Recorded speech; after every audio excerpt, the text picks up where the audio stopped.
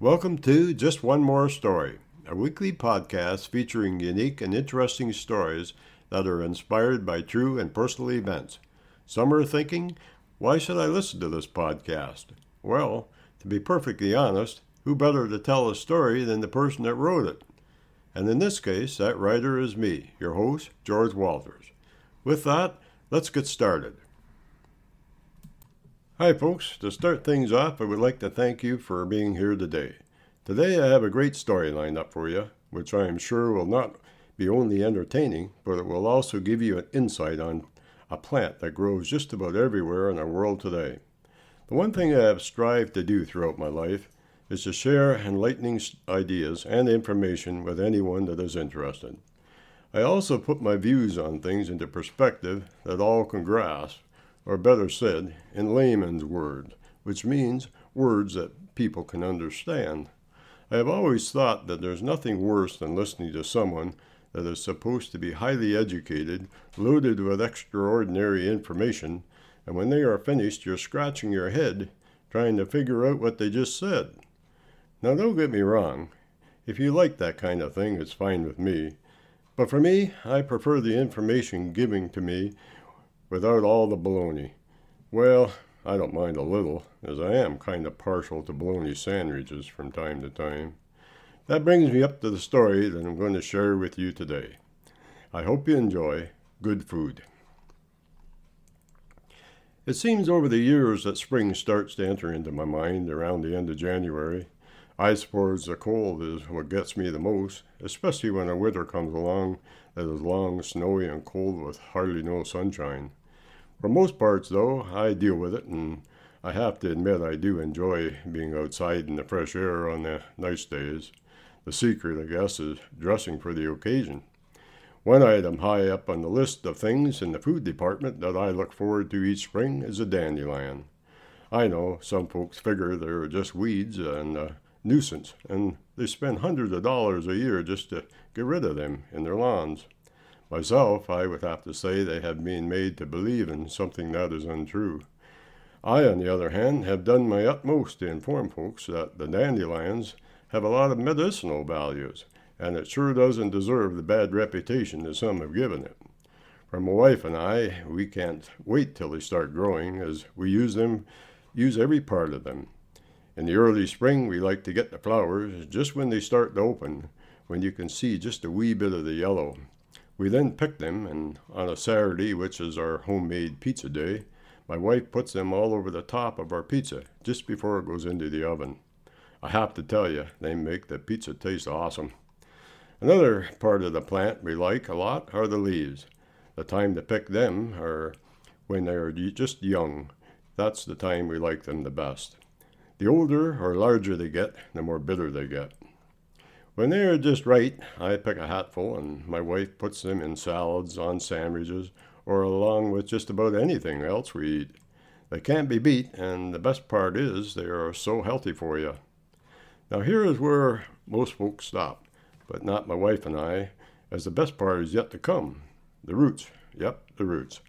Once again, I like to dig them in the fall or in the early spring if possible, as that time they are loaded with all kind of good enzymes, bacteria, minerals, and vitamins.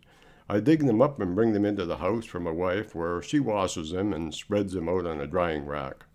Our drying rack is our oven, as a light bulb alone dries the roots perfectly. Once dried, they can then be ground up and eaten or mixed in with just about anything, which in turn will help you immensely health-wise. You can also use the roots in other ways.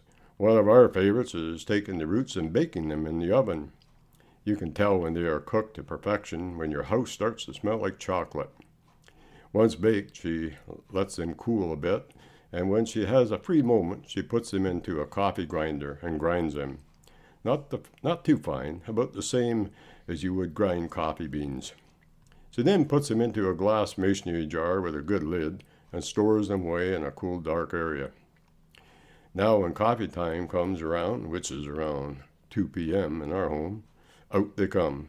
The wife then takes 25% dandelion roots and 75% of fresh coffee and mixes them together. I have to say, it's my most favorite time of the day. We all know that coffee is good for you in moderation, but with the added dandelion roots, it is just that much better. Also, if you're feeling a bit under the weather with a cold or suffering from arthritis, a half an ounce of good brandy will enhance it immensely. I said a wee bit now. I don't want you all overdoing it. Sheesh, you gotta choose your words so careful today. Anyways, I like to dig my roots right on the edge of a bush we have on our property, as the mulch from the trees over the years is just right for what they need to grow, and grow they do. It's just another reason not to cut down all the trees around your home. In theory, I have to say that the dandelion is most likely healthier for you than any vegetable you're growing in your garden. And the best part is they're free. One thing you have to remember though, make sure where you take them from that they haven't been sprayed with pesticides or growing up in areas that are polluted. But you all know that, right? Here where we live now, we don't have any pesticides at all, so whatever is growing that is edible, we know it's safe. A few things that the dandelions are good for health-wise are your liver. Nothing cleans or restores your liver better than the dandelion. They also balance the blood sugar in your body, helps with digestion, lowers cholesterol, lowers blood pressure, cleanses the skin, and even helps in weight reduction. They do a great deal more, along with combating most of all cancers. That's another story in itself, and one day I will do a whole show just on that. Another thing you can do is dig up a few dandelions and plant them around or in your gardens, as they produce pollen for ladybugs, lacewings, and other predators and parasites, which is necessary for a good garden. They will also discourage potato bugs from coming into your garden, and along with that, they attract honeybees and butterflies, which are much needed for a great harvest. There are lots more, but that should give you an idea of just how important the dandelions really are. I would also like to share with you some other things that the dandelion offers, other than just eating them.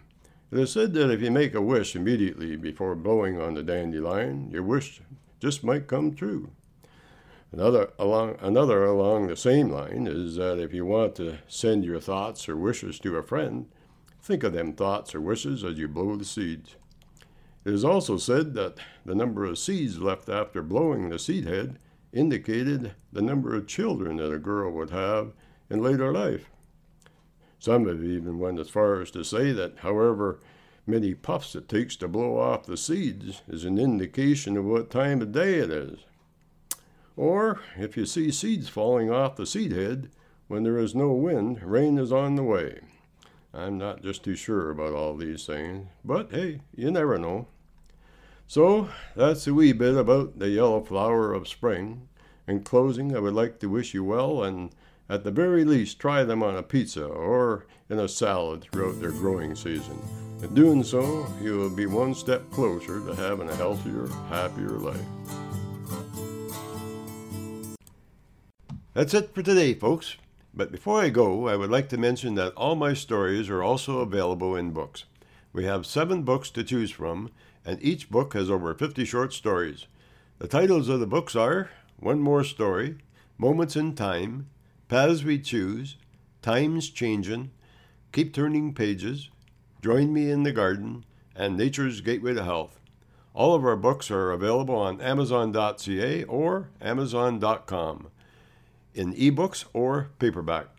If you would like more information regarding my books or podcasts, you can email me at any time at stories@keepingnotes.com. I'll say that one more time, stories@keepingnotes.com. I'll get back to you.